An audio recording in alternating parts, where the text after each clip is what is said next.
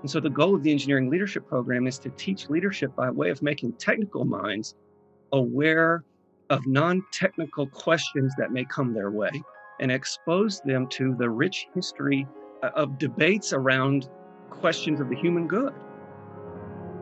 It's time once again to learn from the past and explore the future. Welcome to the Leadership Frontiers podcast with your host, Tara O'Brien, and myself, Ron Duran Jr. In compelling discussions, we'll dig deep into leadership topics within business, education, nonprofits, the public sector, social justice, and wherever we may find it. This is brought to you by the University of Colorado Boulder's Center for Leadership. Thank you for joining us. And today we welcome our guest, Dr. Shiloh Brooks. Shiloh is an associate faculty director of the Benson Center. He's a faculty director of the Engineering Leadership Program, and he also hosts the Free Mind podcast at the Benson Center. As he says in the podcast, he wears a lot of hats, and just listening to his resume, I get a little tired. And so today, I think you're going to enjoy this discussion that we have with Shiloh. I always love to really kind of get inside the mind of Shiloh because we go in a lot of different directions, and that's a lot of fun for me and Tara. And so today we're going to cover topics like dogma and free inquiry and what is the purpose of the university? Are we pursuers of truth? And should we be obviously teaching that to our students? And what does that look like? And how does that fit in with a lot of current events like social media censorship and cancel culture and people being forced out of their jobs because they say the wrong thing? So we're going to talk about civic discourse. We're also going to cover things like leadership is, as Shiloh says, it is something that transcends discipline. What does that mean? And so you're certainly going to want to listen to that as we dig deep into that. So I hope you enjoy this discussion with Shiloh. I know that Tara and I did, and let's get to it.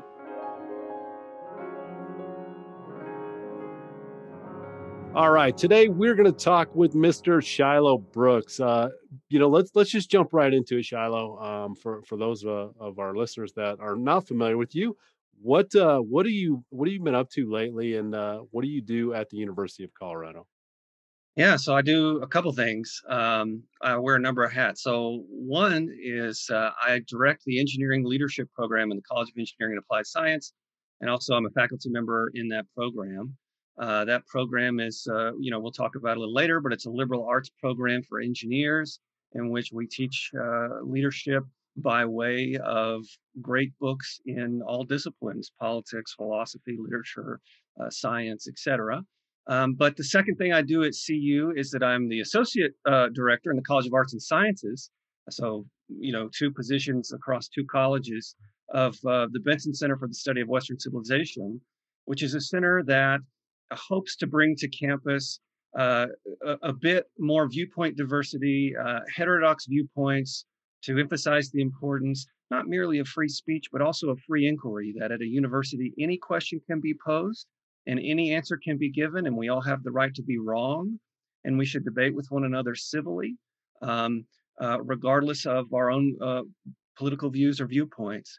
So those are the two things that I spend 90% of my time on at the university, in addition to other little ventures here and there. And my first thought is, how in the world does liberal arts go together with engineering? How does that work? And what would you say to that? Yeah, it's a good question. I mean, I think I put it in a number of different ways, but I think the briefest way to put it is as follows. Engineers create tools or instruments. These instruments are not ends in themselves. So let's say that a computer scientist or an aerospace engineer creates a craft, or a computer scientist creates a new app, or some new device like an iPhone. These are not merely ends in themselves. They're instruments for something else. So you have an iPhone so that it connects you to other people, and there are apps on it that allow you to talk to your family and deal with your finances, and use Facebook or something like this. And Facebook is itself merely an instrument to, as Mark Zuckerberg says, make the world more open and connected.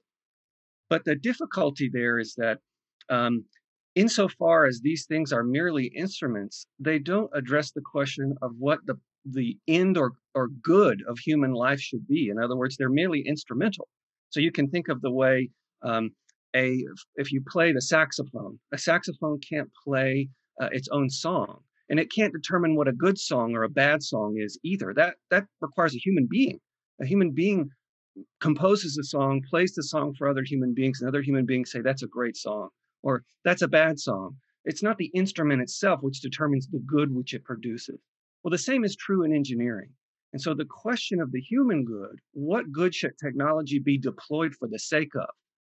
How should these instruments be used to promote good and not ill?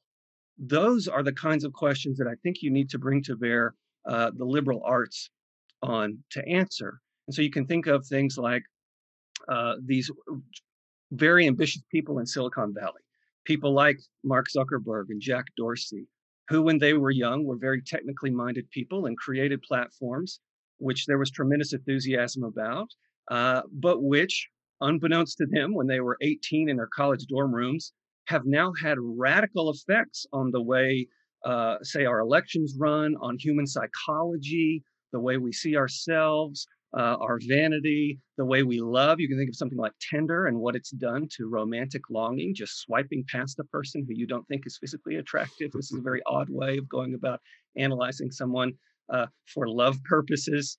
And so you can see that these things are merely instruments whose ends perhaps their creators were not aware of. And so the goal of the engineering leadership program is to teach leadership by way of making technical minds aware of non-technical questions that may come their way and expose them to the rich history uh, of debates around questions of the human good.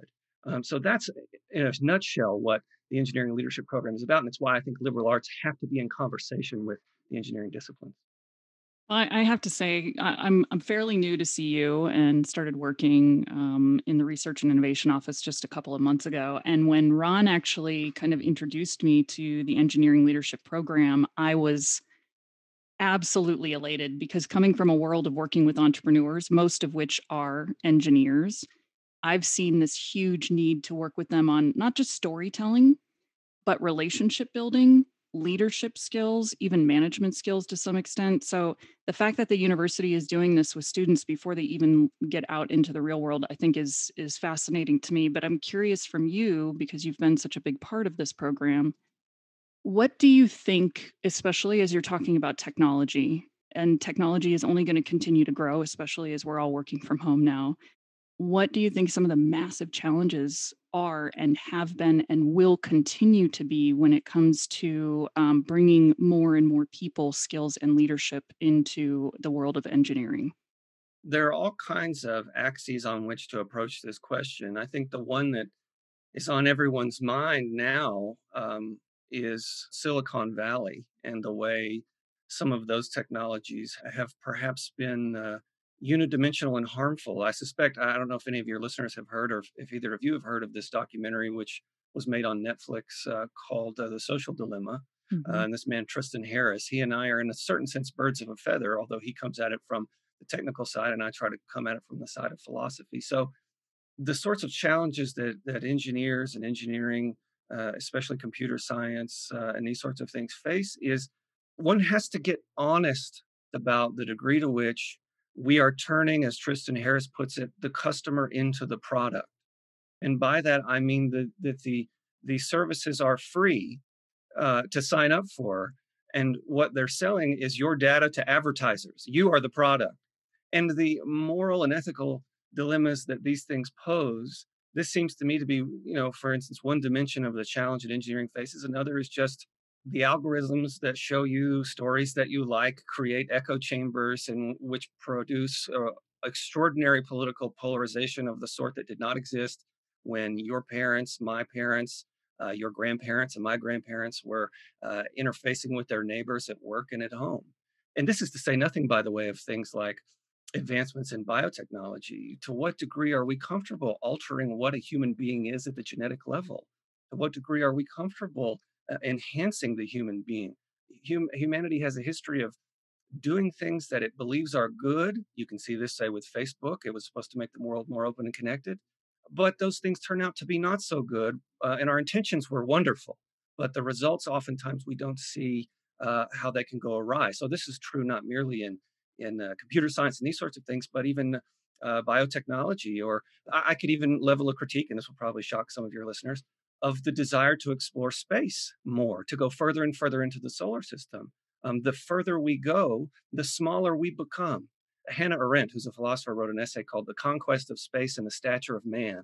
And she argues that the further into space we get, the smaller and less anthropocentric the human being, the world will become, which means the humanity won't consider itself the center of the world anymore. Perhaps that's good and perhaps that's true. But on the other hand, what does that do to our understanding of ourselves? So, my suspicion is that all industries, all technology and engineering industries could benefit from people who can reflect intelligently on the questions that they themselves don't want to ask. And that's what our program is about. As an engineer myself, I feel like most programs are not doing this. And so for me, I echo what Tara says, that I think this is very much needed for all of our engineers to see that connection and to understand that your widget, no matter how great it is, it goes out into the world and it has an impact, as you say, Shiloh. Going back to the Netflix special, Social Dilemma, let me ask you this, Shiloh, which comes up a lot with my students, and I'm not sure I have a good answer. Um, does social media need regulation from the government? In a country where we like to talk a lot about free speech, I mean, what does that look like? I guess there's two parts to that question. Should there be more regulation? And if there is, are we violating our premise of free speech? It's a hard question. On the one hand, the First Amendment applies to the government, not to private corporations. So any private corporation is free to censor whatever speech it thinks is not in keeping with its terms of service.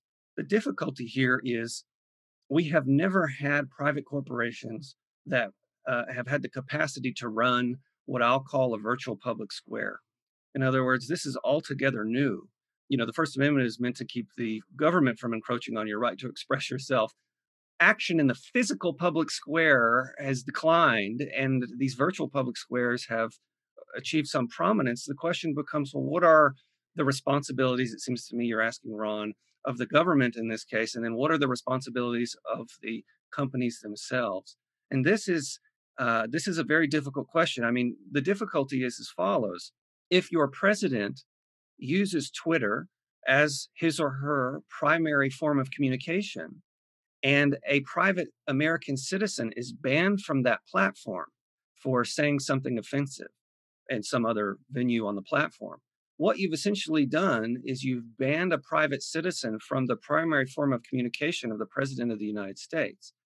And so there is a there. There is a real problem. On the other hand, I'm of the mind that the government typically does not do things well when it tries to do things of this sort. And so my view is uh, that perhaps some regulation is necessary from the financial or corporate level. After all, we're recording this in December, and just yesterday, day before yesterday, Facebook had an antitrust suit brought against it by the United States government and 48 attorneys general. So it seems to me that some sort of regulation for these companies is necessary, but content regulation is a very dangerous business. It's not a business I think the government wants to get into. And so, as I think Tristan Harris argues, there have to be incentives for the companies to do right by the Mm. users. That's what we need is, in a certain sense, a new business model, maybe not new laws. And it's going to take some innovator to come along and say, look, here's an ethical business model and I'm making money on it. And then everybody's going to get jealous and everybody's going to say, well, heck, we ought to do that too.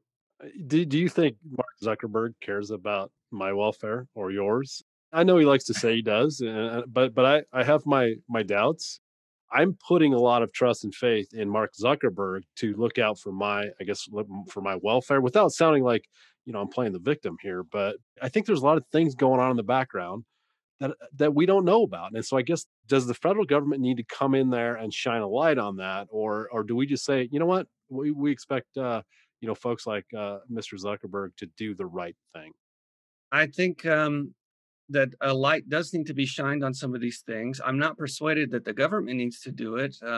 My sense is that the employees themselves are doing it. You have people like Tristan Harris and others who have worked at these companies who are coming out and saying, look, we either didn't know what we were doing or we knew what we were doing and we were deliberately deceiving people and doing things in a way that I now find unethical, and I've quit my job. Now this is easy for them to say because they've also been enriched by having done those things, and now they're on the other side of being, multimillionaires, and they're like, well, it was very bad. So there's a bit of hypocrisy in a certain sense there. But my hope is that as these people come out, as people become more aware of some of the harms that these platforms are causing, certainly psychologically, um, that the problem will be one that these folks are forced to confront themselves. And I think that there's some evidence of this. People talk about the way that, when you first got your smartphone, there was no way for you to see how much time you spend on it per day. But now there is, and that this is akin in a certain sense to the first step um, of putting a Surgeon General's warning, the way you'd find these on cigarettes that say, warning, if you smoke these, they will kill you. Well, by letting you know how much time you spend on your phone, it's sort of like warning, this has taken over your life and you've got a problem. Whether that's true or not, I can't say. But I will say one final thing on this, and that is younger people. So our students now, students who are 17, 18, they grew up in a world in which these things were in the water and in the air. And they're not so gullible as we are. For example, when your grandmother is on Facebook and sees an article that's crazy, she's used to seeing uh, news sources that are reputable in the paper. And so she can be like, well, that's true. That did whereas young people have been so bombarded with so much junk that they're like, really skeptical. And they're like, that's a bunch of, the same thing happened with the printing press. It used to be that anything that was printed was true. But once the Industrial Revolution happened and the printing press went crazy, you could print all kinds of crazy stuff. And for a while, it had a really deleterious effect because people were like, well, it's printed, it must be true. But now, of course, we read books all the time and we're like, well, that's a bunch of BS. This person doesn't know what they're talking about. So it's not clear to me that two things won't happen. The companies won't catch up in a way, and we will catch up too. So you're saying what's on the internet's not true? It's crazy, right? Gotta believe It it. is. So Shiloh, going back to what you all, I say you and Ron are working on with a bunch of other people in the leadership program within the engineering department, and you bring a very different kind of look at what our younger leaders are going to need to take into the workplace. And we're talking about a lot of it here, especially around technology and how that's changing. But I love your differentiation between leadership and management. And I think this is when I'm talking to young leaders that are new CEOs for companies, I hear that a lot. What's the difference? And I've been hearing that for 20 years. What's the difference between leading and managing? It's the same thing, is it not? And I love your writings on this that are, out on the internet. And you're saying that it takes a lot of intellectual agility, athleticism. You need to kind of break the rules and be the rule maker rather than the rule follower. But can you kind of dig into that a little bit with us? Like, how do you differentiate between leadership and management for young people getting ready to go out into the world? It's a hard question, and this is something that's been debated in literature, business schools, and psychologies for a long time. And I've benefited a lot from those people, with respect to what I'm going to say. But from my point of view, and this is not a criticism or a uh, downgrading of the importance of education and management. It's quite important. It's very important. I think business school and management programs are very important. I'm rostered faculty, as Ron knows, in a management program. I will say that I think that management is primarily what I would call a technocratic enterprise, and by that I mean it's um, it's in a certain sense an art or skill that can be learned via a kind of technocratic study of what it is that makes organizations run, how they work. Some of the literature will say, for example, management is a conservative enterprise, and it doesn't mean conservative politically. It merely means that managers' goals are to keep the ship afloat, simply, like to deal with things such that the enterprise itself persists.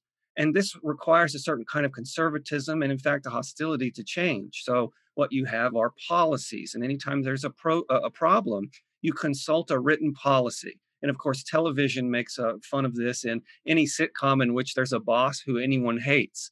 that we have to consult the policy. If you've ever seen this, this movie Office Space, or even Michael Scott, who's like Hmm. not quite a very good manager precisely because that's not him. And that's why he's funny. And so you can see that management, I mean, those are all, of course, dramatizations, but there's some true kernel there that we laugh at when we think about management and what it entails and what it requires. It's a bit of a bore, and it requires a certain kind of personality. Now, that's not wholesale true. I'm just making a straw man for the sake of illustration.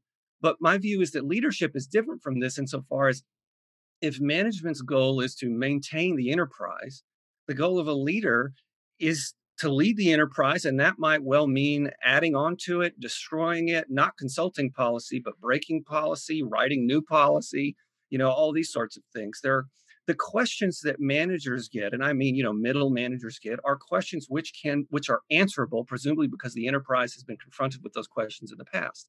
The questions that leaders get, a lot of times, whether they're leaders of teams in the middle of an organization or leaders at the very top, there's no handbook for that. There's no handbook for what you're going to do next, in this regard. And so, in my view, leadership requires a different sort of education, a non technocratic education, which makes the mind agile, free, curious, and broad so that it can deal with problems which no handbook can foresee. And I have in mind exactly what we talked about a moment ago when we talked about Mr. Zuckerberg, Mr. Dorsey testifying before Congress. Those are not in the handbook. That's not there. And the same thing Tristan Harris faced as not a famous founder, but just a guy who's trying to make Gmail better. When somebody said, well, what we should do? We should incorporate X feature. And he sits there and thinks, that could be addictive. I don't know about that. That's also a leadership position. And to have the frame of mind to think about that and not just say, well, that's what corporate wants, or that's what my team leader wants, and that's what we're going to do. So leadership requires an intellectual agility, a freedom precisely from the constraints of technical or managerial thought. And I think that requires a study of all sorts of things and a great curiosity so that you can make yourself literate about the problems which are unknown to you, which might come your way. Well, I've got to read a book on this. I didn't know anything about politics. I'm a computer programmer. I better go read some, you know what I mean? It requires a kind of curiosity. And I like how you bring the historical aspect as well, looking at famous leaders from the past, which I think we've kind of steered away from in my experience in the last maybe decade. People are really trying to recreate the wheel. But I like how Mm. you're actually going back and you're saying, no, let's actually find some good leaders in history and follow kind of the actions that they have as a model.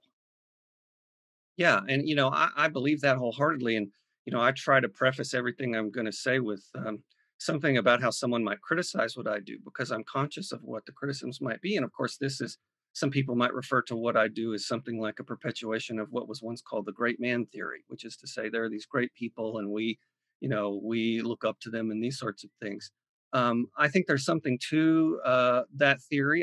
One doesn't have to be a man or a woman or any. You can learn from anyone, but I think that the study of human greatness ought not to be denigrated, precisely because these people are our teachers.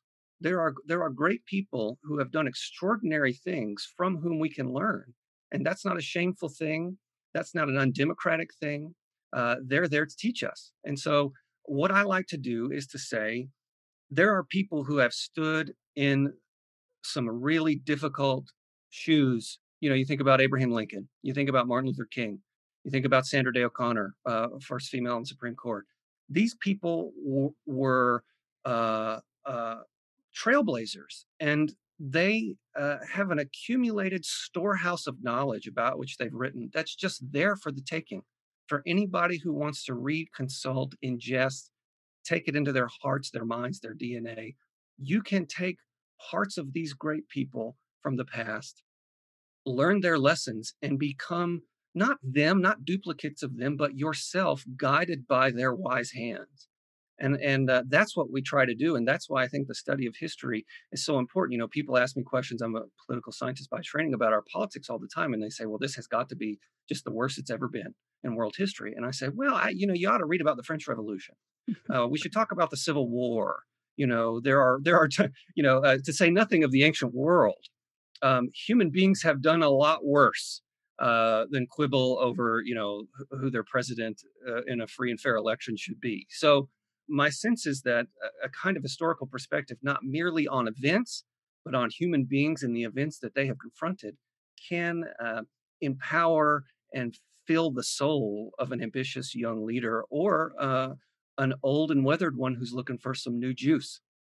That resonates with me so much. And I think of, people saying, well, in our modern world, we have modern problems, right? We have modern problems and they're brand new and society's never seen this before. And I almost chuckle when I hear this. I understand why people say it. But if you go back and you look at, I like to look at ancient philosophy and I study Stoicism and Buddhism. And if you go back 2,000 years in our history, which is really actually not that long ago, these were the same problems, the same problems that we're wrestling with today. They were wrestling with pretty much the same thing back then. So I think the question becomes, if these are not new problems, I do think they take a different flavor in the modern world, but I think fundamentally they're the same leadership problems we've been seeing for thousands of years. And so I guess the question for me, and maybe you can expand on this, is why why are we not figuring this out? If these are the same problems we've had for 2,000 years, why are we still struggling to maybe I don't know, for lack of a better term, how we're struggling to solve these problems in leadership? What are your thoughts on that, Shiloh? Well, it's hard. I think, I mean, I hate to say it, but I think that's the reason. It's really hard. It's hard work. And here's the other thing, in addition to it just being difficult to imbibe these things, it's especially difficult given the way our education system is structured, because I mean, you have noticed, and your listeners have probably noticed, I teach in an engineering leadership program, yet I do not think that we need to study only leaders in science. I think an engineer can learn something from a political leader. I think a political leader can learn something from a scientist. Leadership itself transcends disciplines. It transcends, Abraham Lincoln has something to teach Mark Zuckerberg. You know what I mean? And Albert Einstein, has something to teach Barack Obama. You know what I mean? I think that there's no leadership is itself its own transdisciplinary field. And I think one of the reasons it's so difficult to cultivate the kinds of human beings in the pedagogical way that I've described is our education system, and I mean higher education in particular, and this is why CU has been so good to me, is that it doesn't typically permit this kind of cross or transdisciplinary study. In other words, you come to study business and you're going to study business. You come to study engineering, and I know because I have the students every day, mechanical, chemical, these things are hard, they're rigorous. You got to take a ton of courses in them. You don't really have time for much else. And the question for my mind is whether that's really true and whether that's doing a service to the students, the society, or engineering as such. And so it seems to me that the difficulty is that we seem to push back against first and foremost how hard the study is, how hard the endeavor is, but second, the educational apparatus that would be required to really cultivate a mind like the example I use is Wilbur and Orville Wright, the Wright brothers, the two Americans who did not have a college education, who solved the problem of flight for the cost of $1,000 from their bicycle shop in Dayton, Ohio. How did they do that? What was it? What was it about them? I mean, it's harder to fly than it is to program a computer. I mean, flying is no joke when no one's ever done it before. Um, and so, what was it about them? And so, I've written this article recently in Scientific American in which I showed that it was that they were broadly curious. They didn't fit into any institutional mold. They didn't go to an engineering school and study this. And they would read books on biology, on art, history, philosophy. In fact, reading books on biology helped them analyze the bird's wings and see how a flying craft can turn itself. And then they were like, well, we should make the wings torsional so that they twist. This is how birds turn. Um, why can't we do that? And when you see flaps on an airplane, that's the innovation of the Wright brothers that they got from birds. And so this is what I have in mind, that these problems are difficult to solve because it requires a mind which is free of any disciplinary boundary. And we don't really cultivate those anymore. Speaking on a free mind quite a bit in this podcast already. Tell us about your podcast, which is called, if I'm not mistaken, The Free Mind. Yeah, so the Free Mind podcast will launch in 2021. We've recorded a lot of it now. We just want to have a big chunk of stuff before we launch it. But my goal with that was to sit down with academics, public intellectuals, people who have something interesting to say in a venue in which there are no academic, political, social pressure, in which anything, any idea can be discussed by reasonable people of goodwill and good faith. And we're not passing any judgment on anybody for criticizing something that's fashionable. We might say very unfashionable things. We want to, challenge the listener, even if the listener thinks we're completely crazy. We hope to give reasoned arguments for the views that the guest is discussing. And this just occurred to me as something that would be valuable, especially in the context of a university, when, in my view, all too often there are pressures to conform to certain ideologies or say certain things. In my view, the university is about ideas, not ideology. And the difference between the two is that ideologies have already determined what the truth is. Ideas are put forth in the spirit of truth seeking. Here are two ideas that are competing. Neither one has calcified into an ideology yet. Let's hear them out. We don't know what the truth is. And so the podcast is really an attempt to restore the spirit of inquiry by reasonable, intelligent people of goodwill, and to discuss ideas no matter where they may lead, as long as they're propounded and explained in the spirit of genuine truth seeking. All right, let's go there.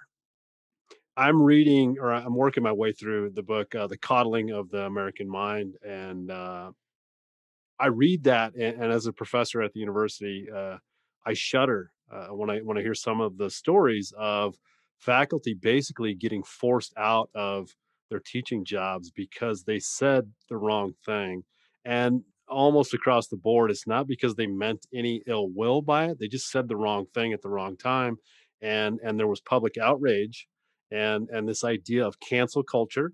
And if they, a lot of times this is being driven by students, and if there's enough of an uproar, they're forced to let go of people that, again, we're not intending to be evil in any way. So I guess my question to you, Shiloh, is does that make you nervous? I mean, we're opening up a big can of worms, and I totally agree with you, by the way, but we're opening a big can of worms when you might say something that somebody's going to be offended by. I like to say it's like stepping, walking through the minefield. When am I going to step on that mine? And all of a sudden, everything's going to come crashing down. Does that worry you at all?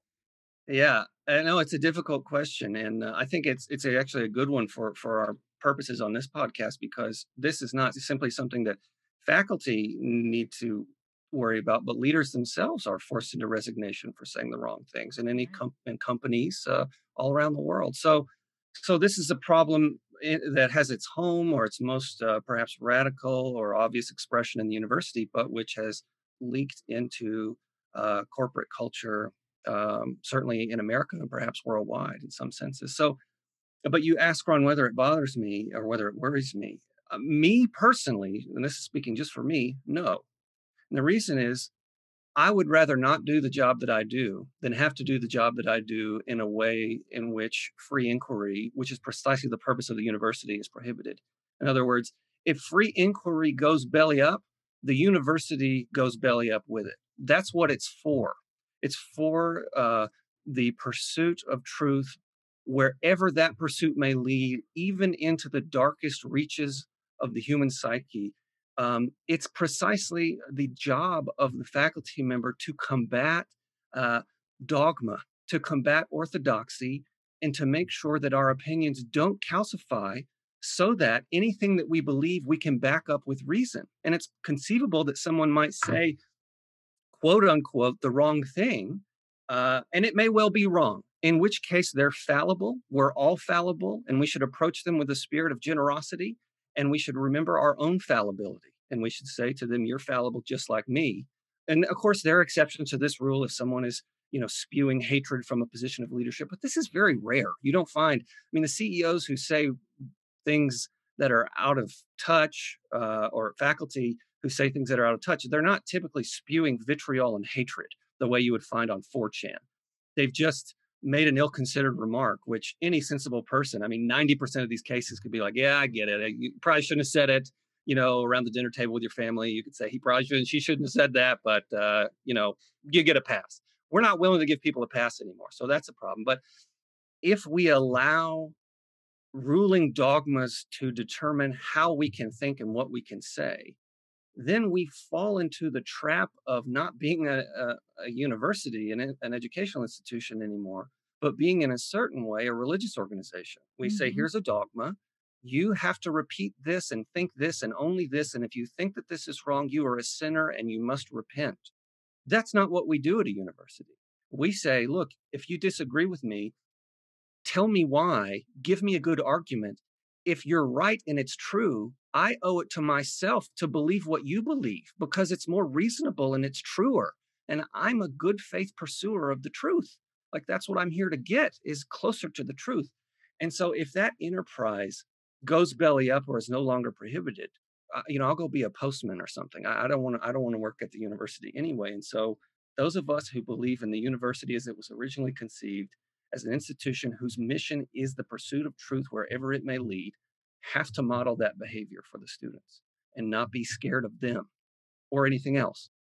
I'm going to take that transcript and print that on my wall. Yeah. I could not agree more, and I think it just goes down to have the courage to have those hard discussions. I will be honest, I still struggle with it a little bit in the classroom, and I think it's a valuable thing though. And I also agree with you, Shiloh, that if that goes away, what are we doing here? And so um, I love Yeah. that And you take that stand. I take that stand, and I would just say in conclusion, it requires responsibility on the part of the faculty member or the CEO. I'm not saying that they ought to get up there and just spew out whatever kind of nonsense that they want to spew. That's not what free inquiry is. Free inquiry is I have a reasoned objection which I think I can give an argument for, which I would like to introduce you to and get you to make better by attacking it. And if it's false, I'm going to let that go. And I'm going to say that was a conviction. That's not the truth. But if it's true, I'm going to say, well, it looks like we're onto something here. And so when I say the faculty have to model it, they have to themselves be models of civic discourse in the pursuit of truth wherever it may lead. And that comes with responsibility. So this enterprise is not merely something that this truth seeking enterprise is not merely something that can be done just by going in and saying whatever you want, whatever occurs to you, however it occurs to you. You as a faculty member, you as a leader have to give thought to how you speak, your reasons have to be presented in a logical, meaningful way, and you have to be guided by your best lights. But if that's the case, then you're doing it right, even if you're wrong. That's okay. It's okay to be wrong. People should know that it's okay. And Shiloh, I'm definitely, before we run out of time, I want to make a few minutes to talk about your new book. I know you've spent the better half of a year or longer on that. You were at Princeton for a good chunk of that time working on this book. Can you talk to us a little bit about that before we head out? Yeah, I've got a number of irons in the fire, which maybe I can address broadly.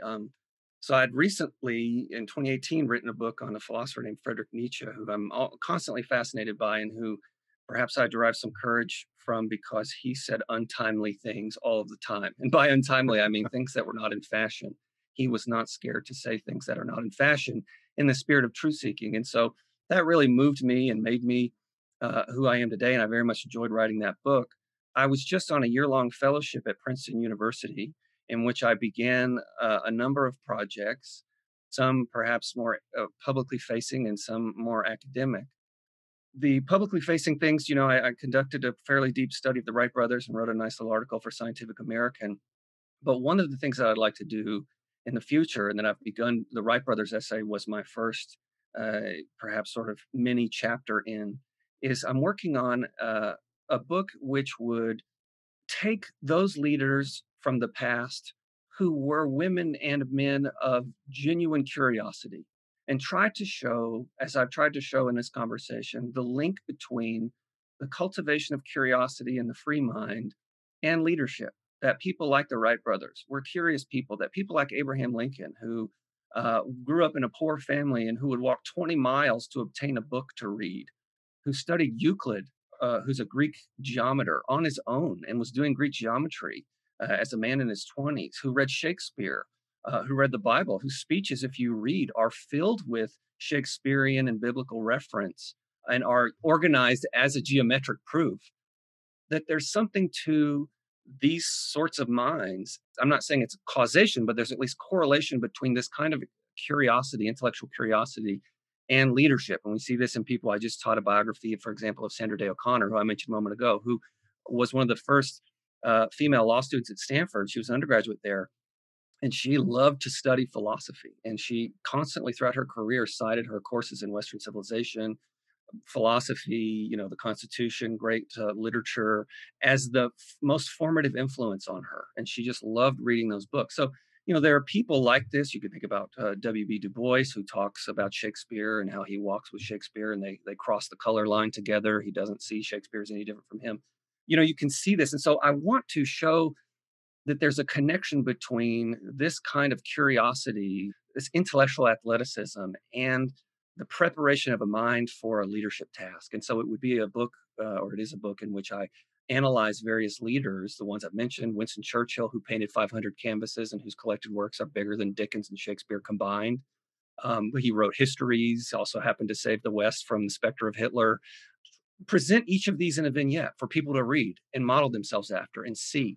So that would be one. And then the other, it will either be a series of articles or a book on a great ancient writer named Xenophon, who I teach in the engineering leadership program. Xenophon was a student of Socrates 2,000 years ago. He wrote a book called The Education of Cyrus. And The Education of Cyrus is about, it's a fictionalized account of a great Persian leader named Cyrus the Great, who was a real man. Xenophon retells the story of the life of Cyrus the Great, who over the course of his lifetime managed to unite the entire known world. Xenophon was himself a general in the Athenian army, had some exposure to leadership, but also was a philosopher, his teacher was Socrates. And so I teach this, and the students respond to this book like no other book. And I'm at work on an interpretation right now of just a few of the chapters of the book, which may turn into a comprehensive interpretation of the entire education of Cyrus. But it's a beautiful book because Xenophon is trying to teach lessons about leadership from the point of view of philosophy. He goes into things, just the basic human questions. What is just? How can we think about justice? What is love? How do we have erotic longing? What's the relationship between our erotic longing and our ambition? In other words, people who want to lead seem to want to be loved by everyone around them. Clap for me, I'm your leader. Think about a president who walks into a room, everyone stands up, they clap. There's something, and he called this erotic, and then the Greek term eros is love. He called this erotic, using the Greek word, erotic longing of leaders to be loved by the whole world, by everyone around them. Cyrus wanted this. He took over the whole world and gave himself a whole world full of lovers. I'm so pleased that it circled back around to what I've been, for the last 10 minutes wanting to say. I hear this word curiosity come up a lot, Yeah. and a lot of things that you're saying, and I'm also a huge proponent of leaders being learners, right? And Yeah. to be curious and to seek out, when you look at the great leaders throughout history, they all seem to have that, maybe not across the board, but it's a lot. There's a lot there to kind of pay attention to. And I also like the fact that you're talking about philosophy. I feel like we've lost touch with the study of philosophy, and maybe for good reason. I will say that I've taken a philosophy class, a graduate level philosophy class, and I can see why people don't gravitate toward it in the No, I university agree. system. But the practical side of philosophy, I think, is something that all great leaders should be studying and asking those hard questions. To just kind of sum this up, and we want to ask a question to you, Shiloh, before we leave. Our theme of this podcast is going to be the frontier of leadership. And so, where do you see leadership going? And how can we do better? I guess would be the best way to put that. Yeah, I mean, I think people are rightfully troubled by it, by leadership as a pursuit. I always tell my students, if you open up the headlines in the Wall Street Journal, the New York Times, on any given day, you'll find some sensational headline about either a Silicon Valley leader, some leader in industry, or the president of the United States or the president of another country. And these make people scared, and they're usually critical and look at what these fools are doing type op-eds. So there's reason to be concerned about the future or the possibility for competent minds to arise to lead our enterprises, whether they're in the government or in the private sector, forward. So this is very concerning to me. And with respect to the frontier of leadership, I mean, in a way, I have a kind of um, retrospective answer. I mean, the question indicates what are we going to do to looking forward? How can we be forward thinking? But as you both know, and as I've tried to express on this podcast, my view is that to look forward, it might behoove us to look backward. In other words, to go forward in the frontier, to look back and say, well, what's been done before? The mantra of Silicon Valley for many years, and now they get, certainly this is true of Facebook, was to move fast and break things.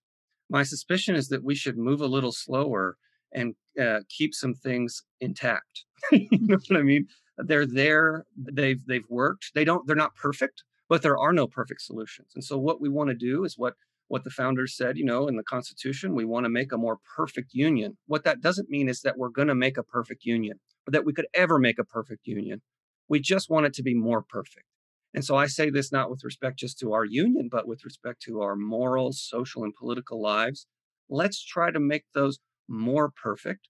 That doesn't mean we need to overturn everything and move fast and break things and radically innovate. And I know this probably sounds crazy to some of your business listeners. The reason I say that is because we have come so far on the foundation of good ideas, which are perhaps flawed in some ways and which could use some tinkering. We should do that, and we have a right to do that. But you don't have to throw out the whole thing. You know what I mean? And so my sense for the future of leadership, at least the message I'm trying to convey, is that to look forward, look backward, find somebody on whose shoulders you can stand. Perhaps a number of people on whose shoulders you can stand. Look at the problems that they face. Look at how similar they are to yours.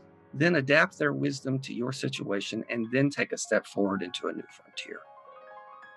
Thanks for joining us. If you've enjoyed today's topics, please leave us a review. This will help us reach new listeners who can benefit from getting in on these important leadership discussions. It'll also help us grow the show and continue bringing better content each time you hear from us.